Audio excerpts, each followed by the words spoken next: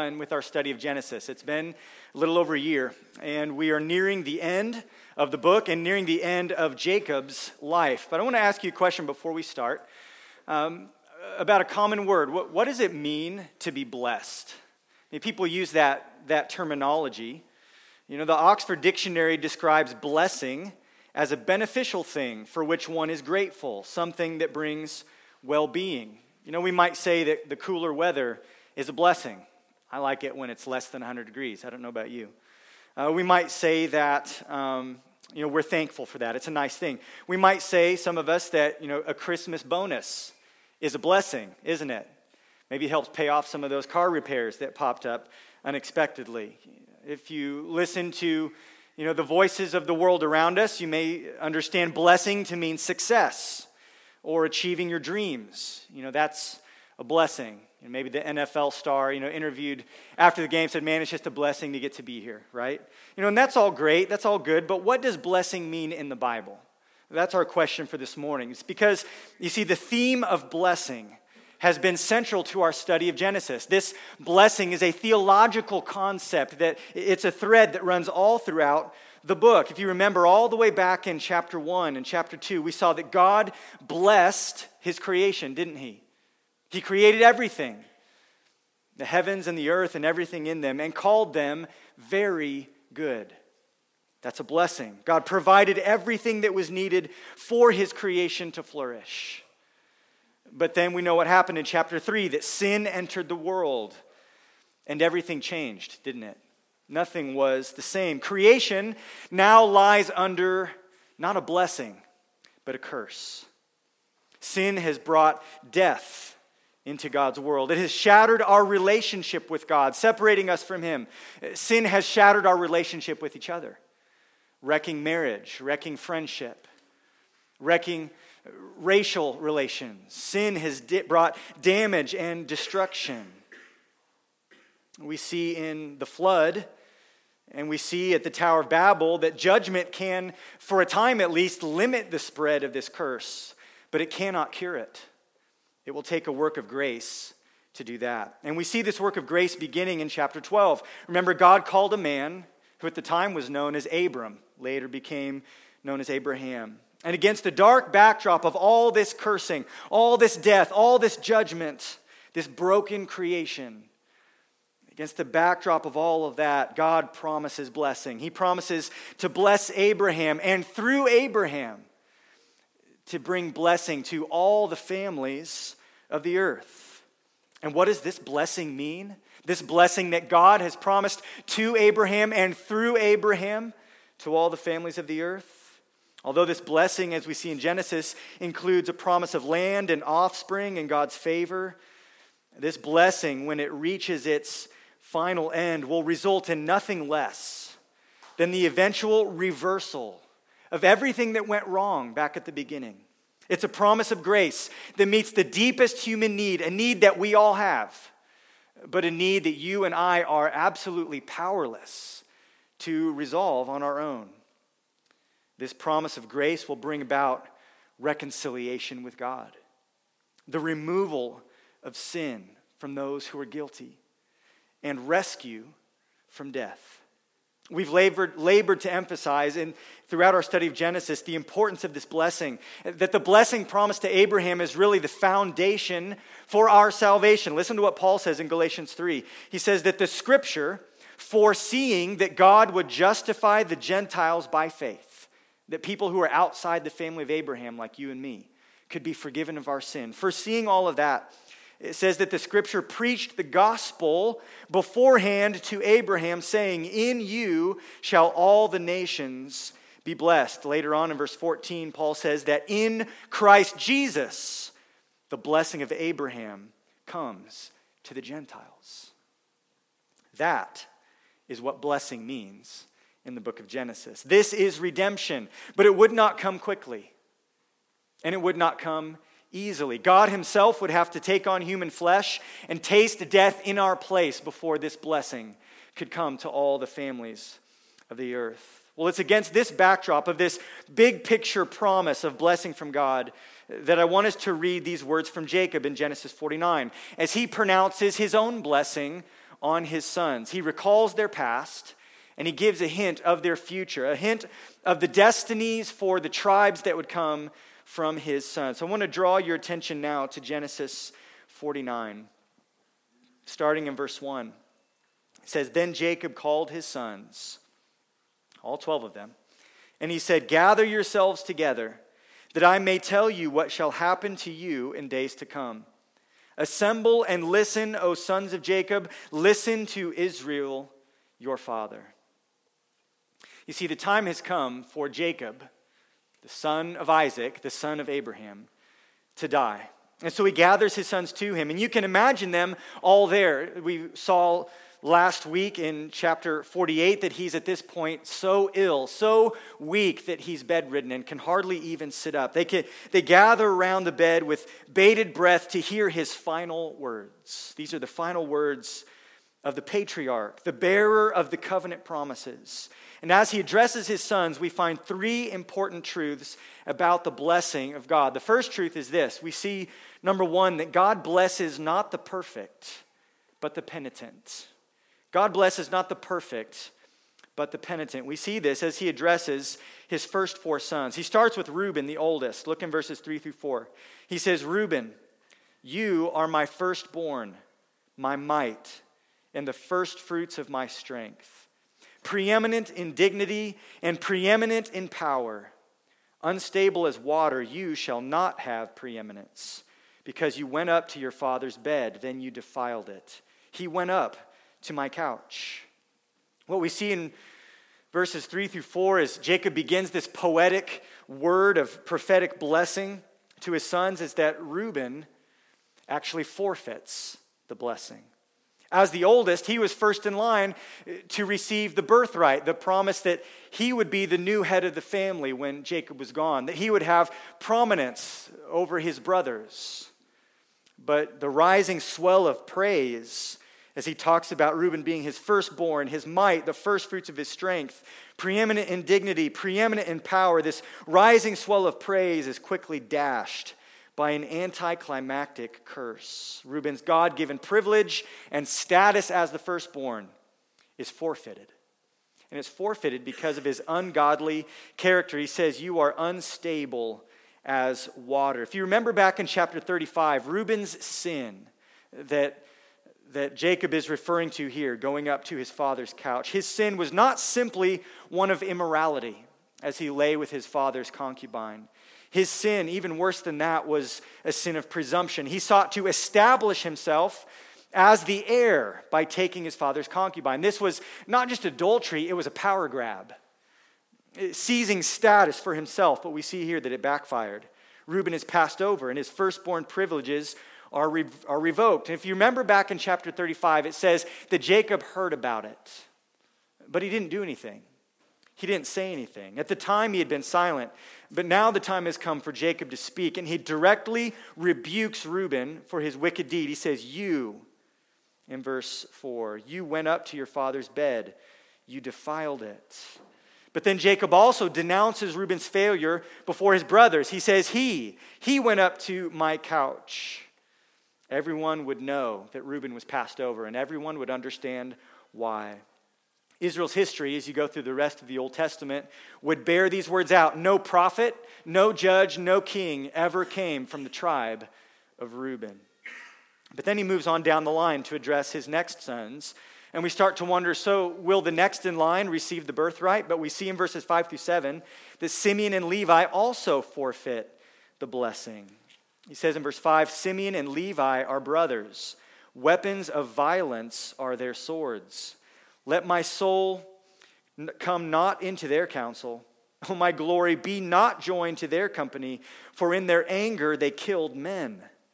And in their willfulness they hamstrung oxen. Cursed be their anger, for it is fierce, and their wrath, for it is cruel. I will divide them in Jacob and scatter them in Israel." Jacob starts off by saying that Simeon and Levi are brothers. They are full-blood brothers. They share not just Jacob as a father, but they share the same mother as well. But all of these 12 are technically brothers, right? Well, what Jacob is indicating here is that although they are technically brothers, he really means that they're two peas in a pod. that they are partners in crime. They share a similar character. They're cut from the same cloth, and they've cooperated in sinful actions and will therefore share the same fate. They too are passed over as candidates to receive the birthright because of their wicked deeds. If you remember, they had deceived the men of Shechem. Their sister had been violated. And so they lied to those men. They said, if all of you are circumcised, we'll intermingle with you. Our tribes will combine, and we'll just put this whole ugly thing behind us. But then, while all the men were recovering from their surgery, they came in and slaughtered them all. They killed all of them. And they took all of their possessions and their families and their livestock as spoils of war. Jacob denounces their motives as unrighteous. He says they are full of anger. What they did was marked not by justice, but by cruelty. And he says that their actions were unjust, that their actions were excessive, that they were impulsive. This willfulness, on a whim, out of spite, they hamstrung oxen. Jacob is horrified by what they've done and seeks to distance himself from their shameful legacy. He says, "Let not my soul come into their counsel. O my glory, be not joined to their company." And their destiny, according to Jacob, is to be scattered. And this would come to bear as we read the rest of the Old Testament. We see that Simeon would inherit land in Canaan along with all the tribes, but it was a little island that was actually surrounded by the land possessed by Judah. Simeon also had a few cities that were scattered in the north. Levi actually inherited no land officially. They were scattered throughout all the different cities of the nation. However, in a gracious twist, Levi's offspring would be called to the priesthood. And so they would come to experience this scattering one day actually as a privilege. But the point here is that like Reuben, Simeon and Levi have been passed over. Number 1, number 2, and number 3 have all forfeited the privilege, the status of the firstborn because of their sin. But then comes Judah.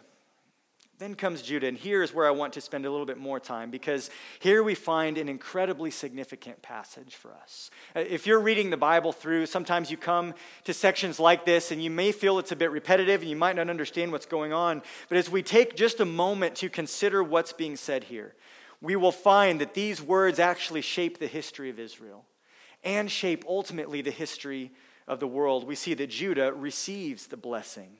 Look in verse 8. Judah, your brothers shall praise you. Your hand shall be on the neck of your enemies. Your father's sons shall bow down before you. Judah is a lion's cub. From the prey, my son, you have gone up. He stooped down. He crouched as a lion, and as a lioness, who dares rouse him? We'll stop right there. If you remember from last week, Jacob had actually adopted Joseph's 2 sons, Ephraim and Manasseh, and given them a great blessing. We know that right now Joseph is actually the prominent brother, right? I mean, he's the one, although he had been sold as a slave in Egypt and then unjustly accused and sent to prison and forgotten there. Remember that Joseph had been promoted and elevated to be basically the viceroy of Egypt, the second in command over all the land. Joseph is the one wearing the crown and the kingly garments. Joseph is the one that all the brothers have been bowing down to. But Jacob says the prominence of Joseph will only last for a generation. The birthright, the claim to headship over the family, that would be perpetuated through the coming generations of Judah. I want you to notice here even the words and the imagery that Jacob uses. You know, the name Judah, if you and I were fluent in Hebrew, we would know that Judah is actually very similar in sound to the Hebrew word for praise. It literally means, let him be praised, or he will be praised. It's really a poetic play on words. This whole section is poetry, but in English it doesn't always come across. Our poetry usually rhymes. Well, Hebrew poetry is usually more structured about parallel thought and sometimes word play, things that sound similar. And if we could even read this in Hebrew, we would hear Jacob saying, Yehuda, Ata, Yoduka, Aheka. There's a flow to it. There's a rhyme. The words even have sort of a rhythm to it. But even more attention-grabbing than the sound is the significance. What Jacob is saying is that Judah is going to be supreme over his brothers, that the status of headship over the family belongs to him, and he will be supreme, notice, not just over his family, Verse 8, but also over his foes. Not only will his brothers praise him, but he says, your hand shall be on the neck of your enemies. To have your hand on the neck of your enemies, that symbolizes dominance, power. It will take great power to achieve this. Jacob says, Judah, you are destined for power, victory, dominance. This idea is picked up and expanded in the imagery of a lion in verse 9. Judah is a lion's cub. From the prey, my son, you have gone up. He stooped down. He crouched as a lion and as a lioness. Who dares rouse him? Any of you guys own a dog that maybe gets mad if you mess with its food? You guys seen that before? I mean, you don't mess with a dog while it's trying to eat, right? Well, even more than that, nobody messes with a lion, okay? There's other animals, in different parts of the world that when they kill something, they'll drag it off and hide because they have to protect it. Somebody bigger and stronger might come along and steal their kill. But a lion eats wherever he wants because nobody's going to mess with him. He's powerful, the king of beasts. That's the imagery that Jacob is using to describe Judah's power and Judah's dominance. They are the top predators on the food chain and need not be afraid of anyone or anything. And Jacob says, Judah, this is your destiny. This is your destiny. He says that this power and this prominence, it will not fade. Look in verse 10. He says, the scepter shall not depart from Judah, nor the ruler's staff from between his feet. The scepter or the ruler's staff is a symbol of kingly authority. This phrase, between his feet, is a euphemistic reference to his descendants. Generation after generation of kings are going to come through Judah. What a blessing. What an amazing prophecy that Jacob declares over his son Judah. Now, I want you to think for a minute. Reuben and Simeon and Levi were passed over for the blessing. Why? Because of their sin. They forfeited it because of their wicked actions, their disobedience to God. But if you remember what we've studied in the book of Genesis, Judah's no saint, is he? He has a history. He has his own checkered past. If you remember, he was actually the ringleader of the plot to sell Joseph into slavery. That's not a good look. Judah has some skeletons in the closet. Not only that, remember Judah was exposed publicly for his mistreatment of his daughter-in-law, Tamar. He deprived her of her rightful husband. He made her a promise that he never intended to keep, dooming her to a life of widowhood and singleness in her father's house, even though she had a rightful claim to marriage to his third son. Not just that, but he got her pregnant and didn't even know who she was. Judah is no saint. So why is he not passed over? Why does Reuben get skipped and Simeon and Levi get skipped? And why does Judah get this incredible blessing of headship and power and dominance and kingship? Well, here's the key. It's because Judah, unlike his older three brothers, demonstrated repentance. Repentance. God blesses not the perfect, but the penitent. It's a spiritual truth that we see fleshed out here in this blessing. And Judah demonstrated this repentance. He demonstrated evidence of a changed heart and a transformed character. When confronted with his sin, he didn't try to make up for it like Reuben did. Remember, Reuben had schemed to try to rescue Joseph and return him to his father, not because he loved Joseph, not because his conscience bothered him, that what they were doing to Joseph was wrong. Reuben was trying to get back on his dad's good side. By his own good works and good deeds, he was trying to make up for his past mistakes.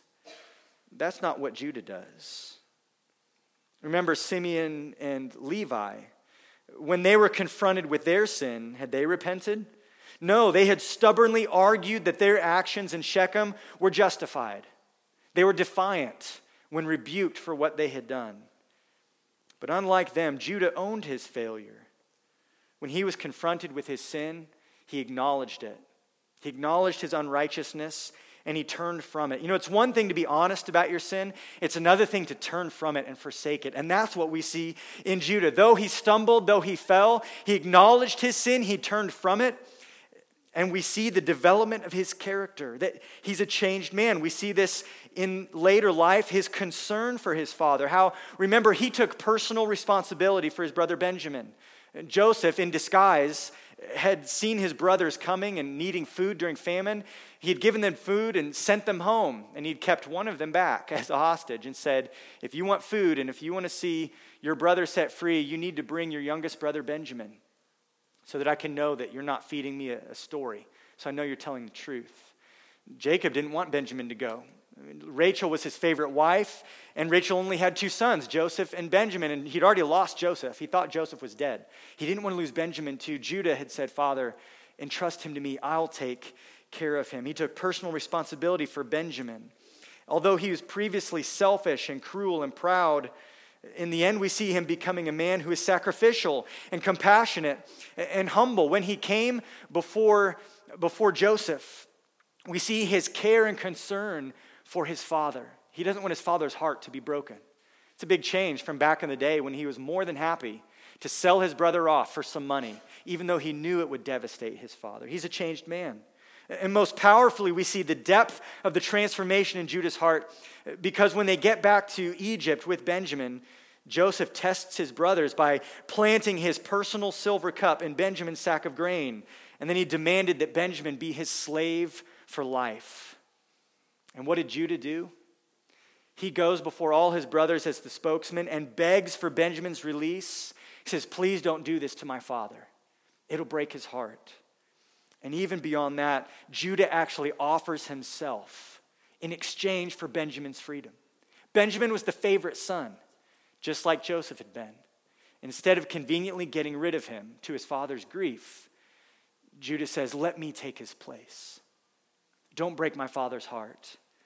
I'll be your slave forever instead of him. Jesus would later say in John 15, greater love has no one than this, that one lay down his life for his friends. This is a radical change that's taken place in Judah. And his beautiful act of substitution, exchanging himself for his brother, it foreshadows the future sacrifice of Jesus Christ on the cross for us, where Jesus says, I love you enough to take your place, to bear your penalty so that you can go free. I will die so that you can live. I will suffer so that you can have joy. I will experience the wrath of my Father so that you can be reconciled with him and restored and redeemed. We see this taking place in Judah's life. It's because of this change of heart and his noble actions that demonstrate that change that Judah receives the privilege of receiving the blessing from his father. God doesn't bless perfect people. That's good news for us because none of us are perfect people. But God does bless those who are penitent, those who confess their sin, those who turn from it and forsake it. This is the path to receiving God's blessing. But there's more here than just giving Judah and his tribe prominence. There's an even greater privilege and promise that unfolds because he's not done talking about Judah and the tribe of Judah and these rulers that will come through Judah. Look in verse 10. He says, the scepter shall not depart from Judah, nor the ruler's staff from between his feet, until tribute comes to him. And to him shall be the obedience of the peoples, binding his foal to the vine and his donkey's colt to the choice vine. He has washed his garments in wine, and his vesture in the blood of grapes. His eyes are darker than wine, and his teeth whiter than milk. You might say, what in the world is that about? Good question. We're going to explain it here in just a minute. But here's the second point. If the first point is that God's blessing comes not to the perfect, but to the penitent, the second point, which we see here in his words to Judah, is that God's ultimate blessing comes through the coming king. God's blessing comes through the coming king. Jacob says that kings will come from Judah. The scepter will not depart, right? But he also points out here that each ruler would actually be a temporary steward of the scepter, waiting for the ultimate king who would come. He says until, that little word until is very important. Until tribute comes to him. Who is this him? Who is this person? Who is this king? It's a future royal ruler descended from Judah. Each king before this king would only be a temporary steward of the scepter. To this ultimate king, who would one day come, tribute would come not just from the other tribes, but from the nations, the obedience of the peoples.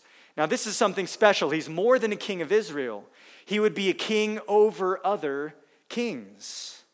The Lion of Judah will roar, and the nations will come trembling. And what will it be like when this ruler comes? Well, we see that when this ruler is established, it will bring about the dawn of a new age, a time of peace and blessing and abundance, a life that is so different than life under the curse. Life under the curse is hard. Sweat and thorns and toil and death and war and conflict and tumult. But look at the incredible imagery that we see in verse 11. That this king who's coming, that tribute and obedience to come to him, it says in verse 11 that he will bind his foal to the vine and his donkey's colt to the choice vine. He has washed his garments in wine and his vesture in the blood of grapes. Look at the imagery here. First of all, notice what he's riding. He's riding not a war horse. He's riding a donkey. Donkeys were ridden in times of peace. Riding a young animal like this symbolizes a time of peace. Later, the prophet Zechariah would pick up on this imagery as he spoke of the future king to come. In Zechariah 9:9, it says, "Rejoice greatly, O daughter of Zion. Shout aloud, O daughter of Jerusalem. Behold, your king is coming to you. Righteous and having salvation is he, humble and mounted on" what? A donkey. On a colt, the foal of a donkey. This future king who comes bringing salvation and peace. He's riding a donkey. And notice where he ties his donkey up. Look at his hitching post. He hitches his animal to a vine. And you have to ask, what's the significance of that? Well, think about this for a minute. I mean, donkeys, like a lot of animals, they'll eat anything they can reach, right? Anywhere you tie your donkey up, he's going to mow a little circle as long as his tether can reach. Why would you tie your donkey to a vine? Vines are delicate. They're breakable. If you damage them, they won't be able to bear fruit. Vines are valuable. They're expensive. They're not just some common weed. They're something that takes years to grow and takes cultivation and careful, tender care. Basically, he's saying this is like blowing your nose with a $100 bill. Oh, there's a vine, I'll tie my donkey up there because these vines, it says, apparently will be so plentiful, so abundant, so common, that this king won't mind tying his donkey up to a vine.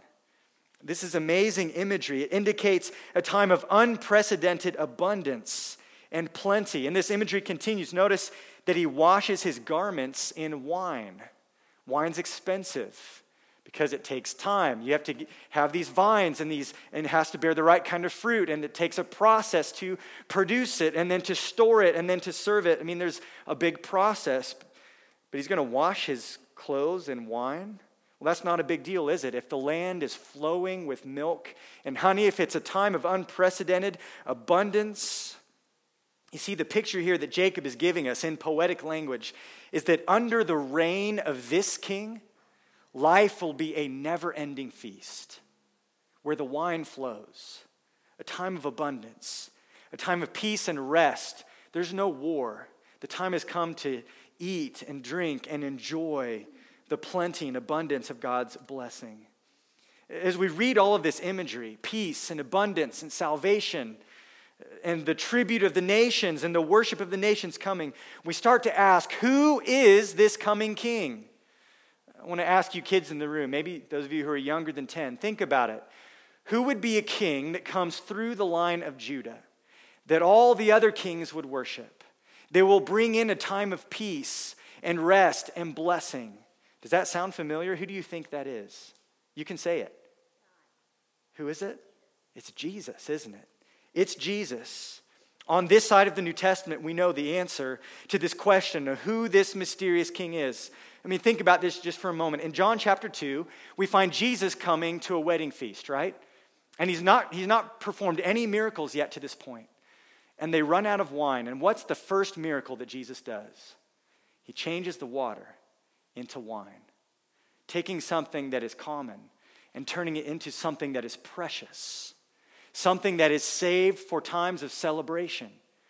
It's a sign, it's a signal that the King of Kings was here, that he's coming, and that his reign brings about a time of unprecedented blessing. It's a signal that the kingdom was near. In Matthew 21, we find Jesus entering Jerusalem as her Messiah, and what is he seated upon? Upon a donkey, isn't he, right?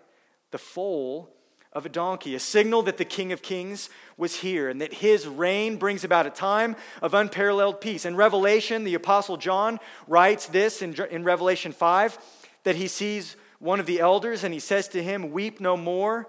Behold, the Lion of the tribe of Judah, the Root of David, has conquered." Who's he talking about there? Jesus, the Christ. This ancient blessing to Judah would be fulfilled one day in the person of Jesus Christ. And it is to Jesus that the obedience of the peoples will come.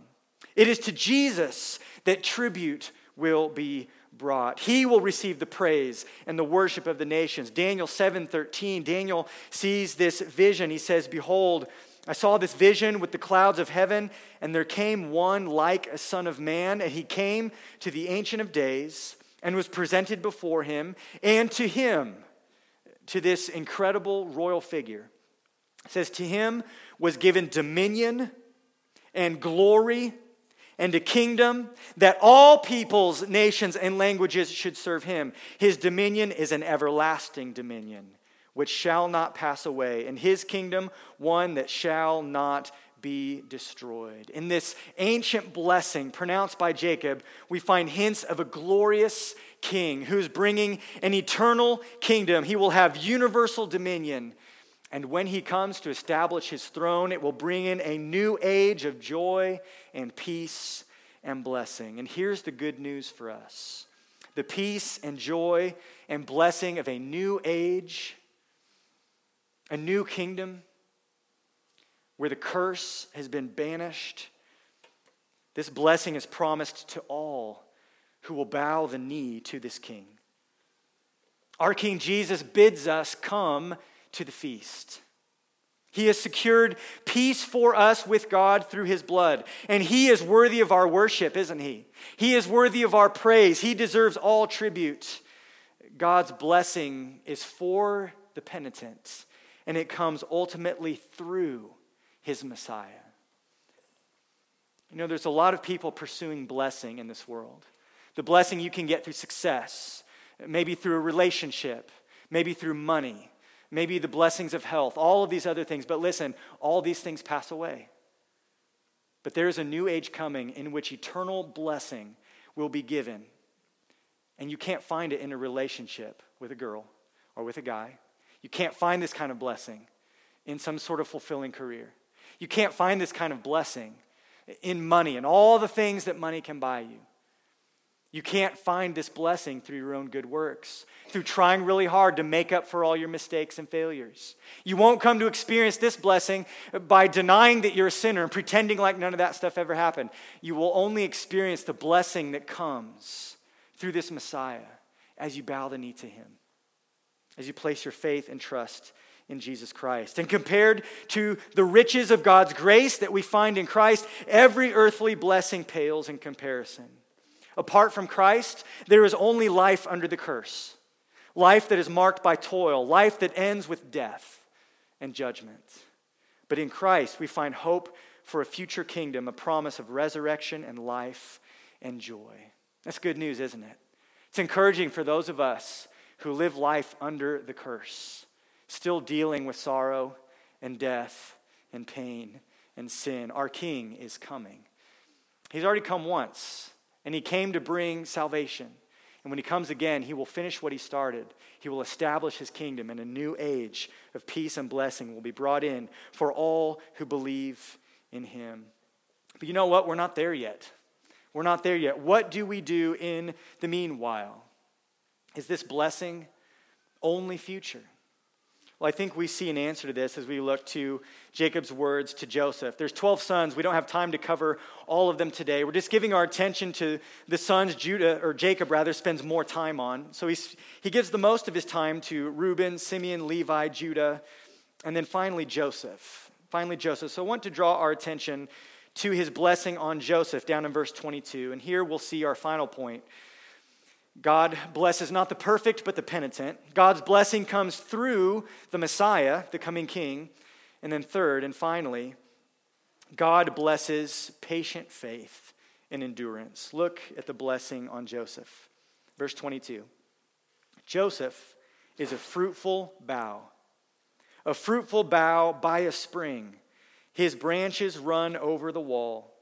The archers attacked him bitterly. They shot at him and harassed him severely. Yet his bow remained unmoved. His arms were made agile by the hands of the mighty one of Jacob. From there is the shepherd, the stone of Israel. By the hand of your Father who will help you. By the Almighty who will bless you. With blessings of heaven above.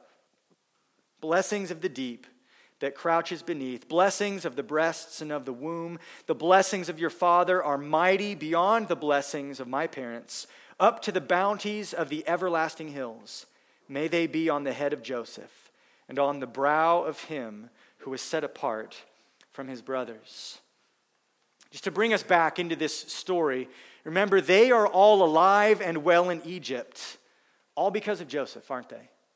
If it weren't for Joseph and everything that Joseph went through, all the bad stuff he experienced, all of his trials, all of his suffering, all of his mistreatment, if it wasn't for that, they likely would have starved to death in the land of Canaan. But in God's providence, he had provided rescue for the chosen family, rescue from the famine through Joseph and all the amazing twists and turns of his life. And now here we find at the end of Jacob's life, he expresses gratitude and gives honor and praise to Joseph for his unique character. He says he is a fruitful bough. That says something about who Joseph is. There's been a lot of good fruit that's come through Joseph. He's a fruitful bough by a spring. His branches run over the wall. He's overgrown. He is so fruitful. We know that this fruitfulness was memorialized in the naming of his son Ephraim. Remember, Joseph named Ephraim and says, God has made me fruitful. He sees his sons as a blessing and as a reward. And we see this fruitfulness evidenced in all the food that Joseph's been able to provide. I mean, Joseph is fruitful, think about this. It's because of his placement and his planning, his wisdom in time of famine, that the people of Egypt survived the famine, that the surrounding nations could come and also buy food, and that specifically Joseph's own family survived. Fruitful indeed is Joseph, the son of Jacob. But not only is he fruitful, we also see that Joseph persevered through adversity. The archers, it says, bitterly attacked him, shot at him, and harassed him severely. Yet his bow remained unmoved. Joseph went through a lot, didn't he? A lot of adversity. His brothers hated him, stripped him of his coat, threw him into a pit, and then sold him into slavery.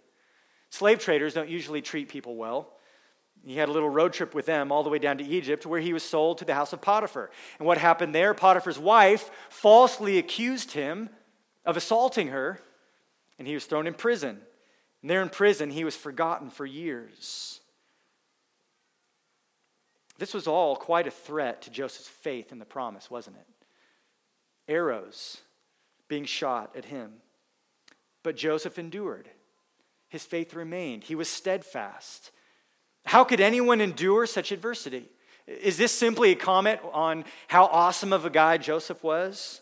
No, notice what Jacob says. Though he gives rightful thanks and praise to Joseph, ultimately Jacob gives praise not to the faithfulness of his son, but the faithfulness of his God. Look in verse 24.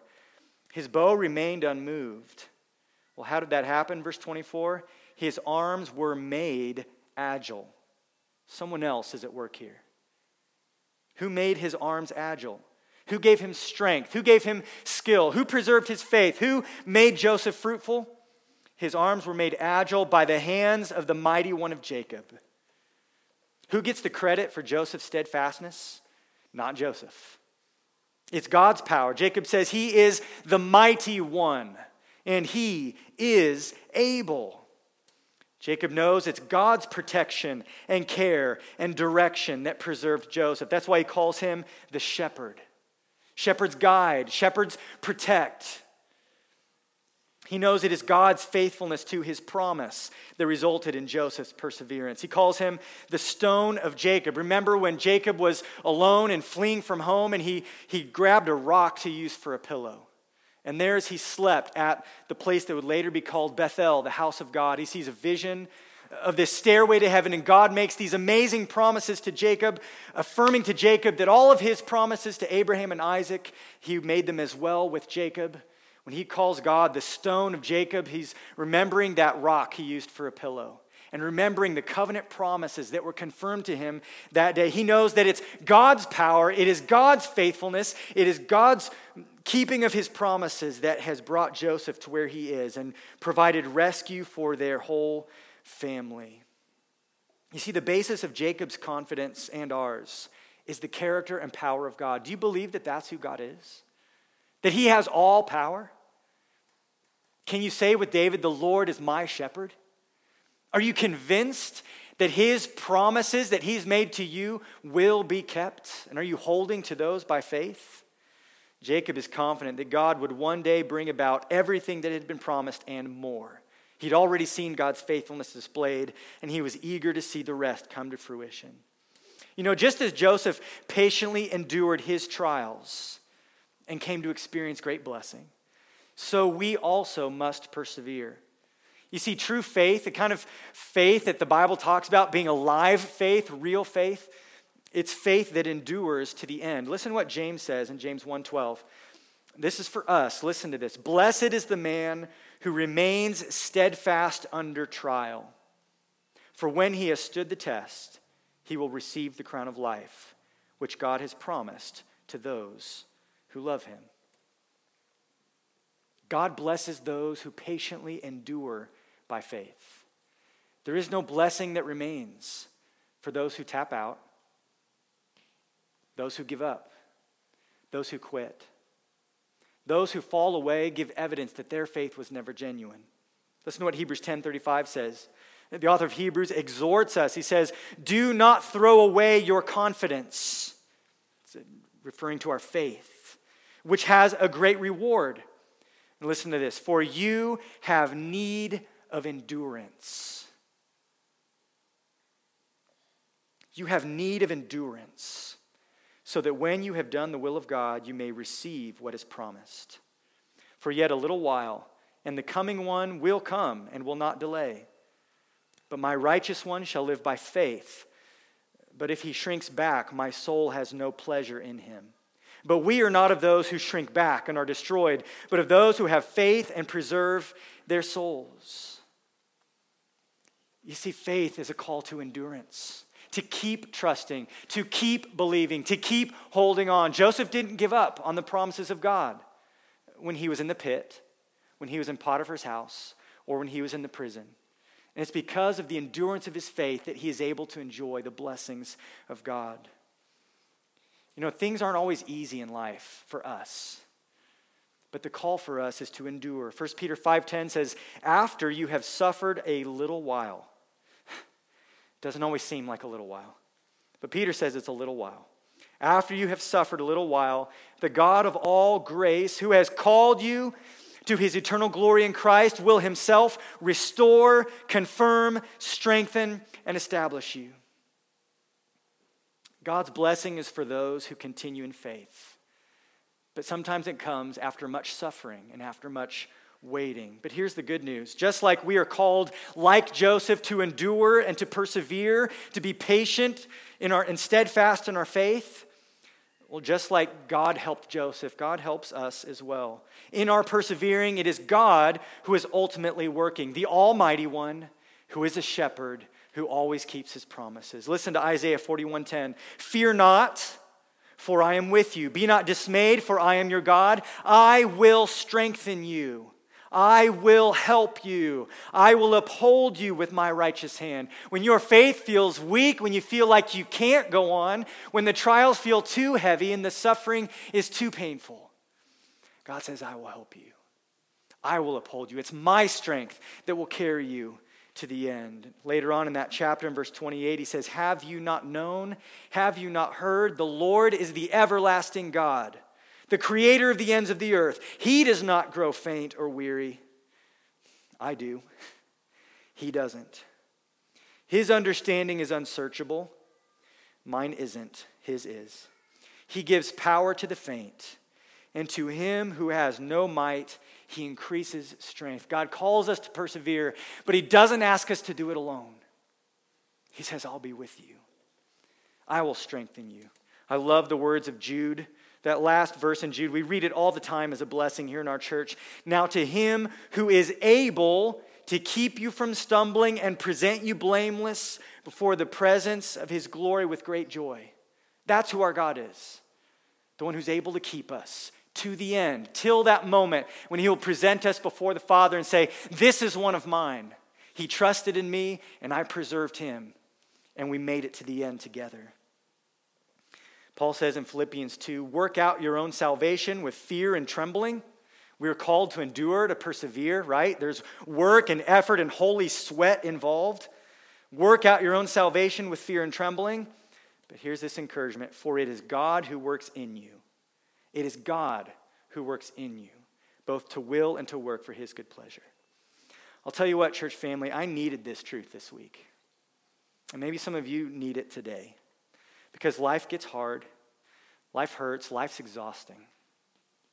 And we need to know that God is for us, that he is with us, and ultimately, it is the power of his grace. It is the power of his promise. It's not the power of our faith that carries us safely home.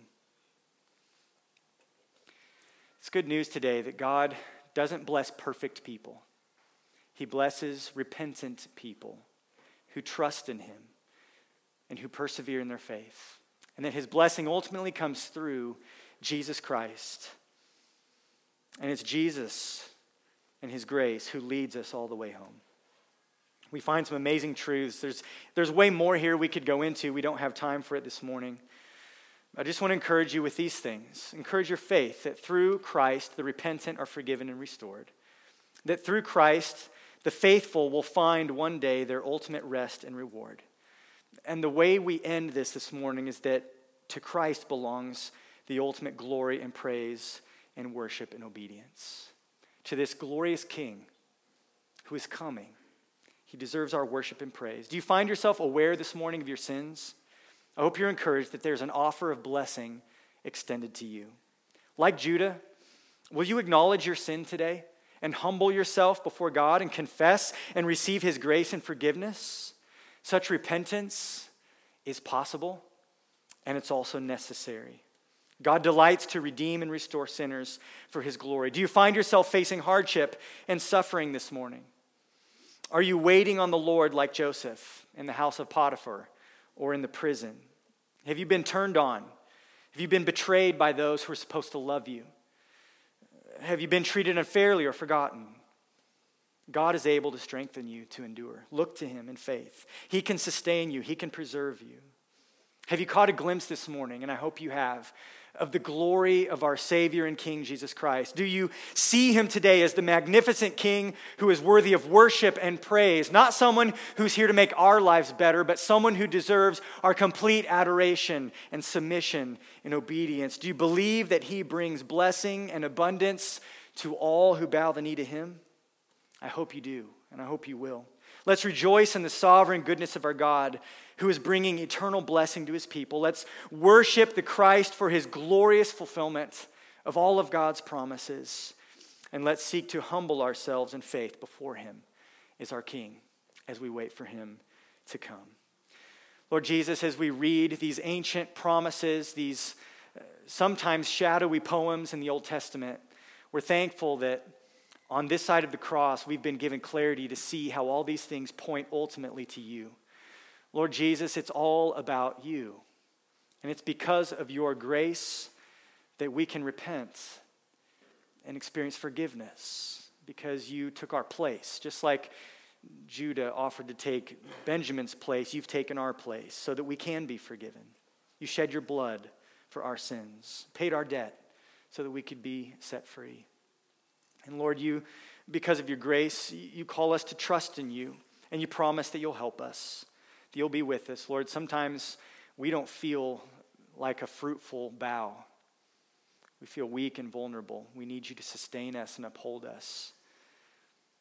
Lord, we know your word tells us that you won't break the bruised reed, and a smoldering wick you won't quench. You are compassionate and tender. Lord, some of us need that. We all need it, but some of us need it especially this morning. But Lord, especially today, we've seen your glory, that Jesus, you are King of Kings. And we know that one day every knee will bow and every tongue will confess that Jesus is Lord to the glory of God the Father. So Jesus, we give you glory today as we await your return. Fill our hearts with love and adoration for you. We pray all this in your name. Amen.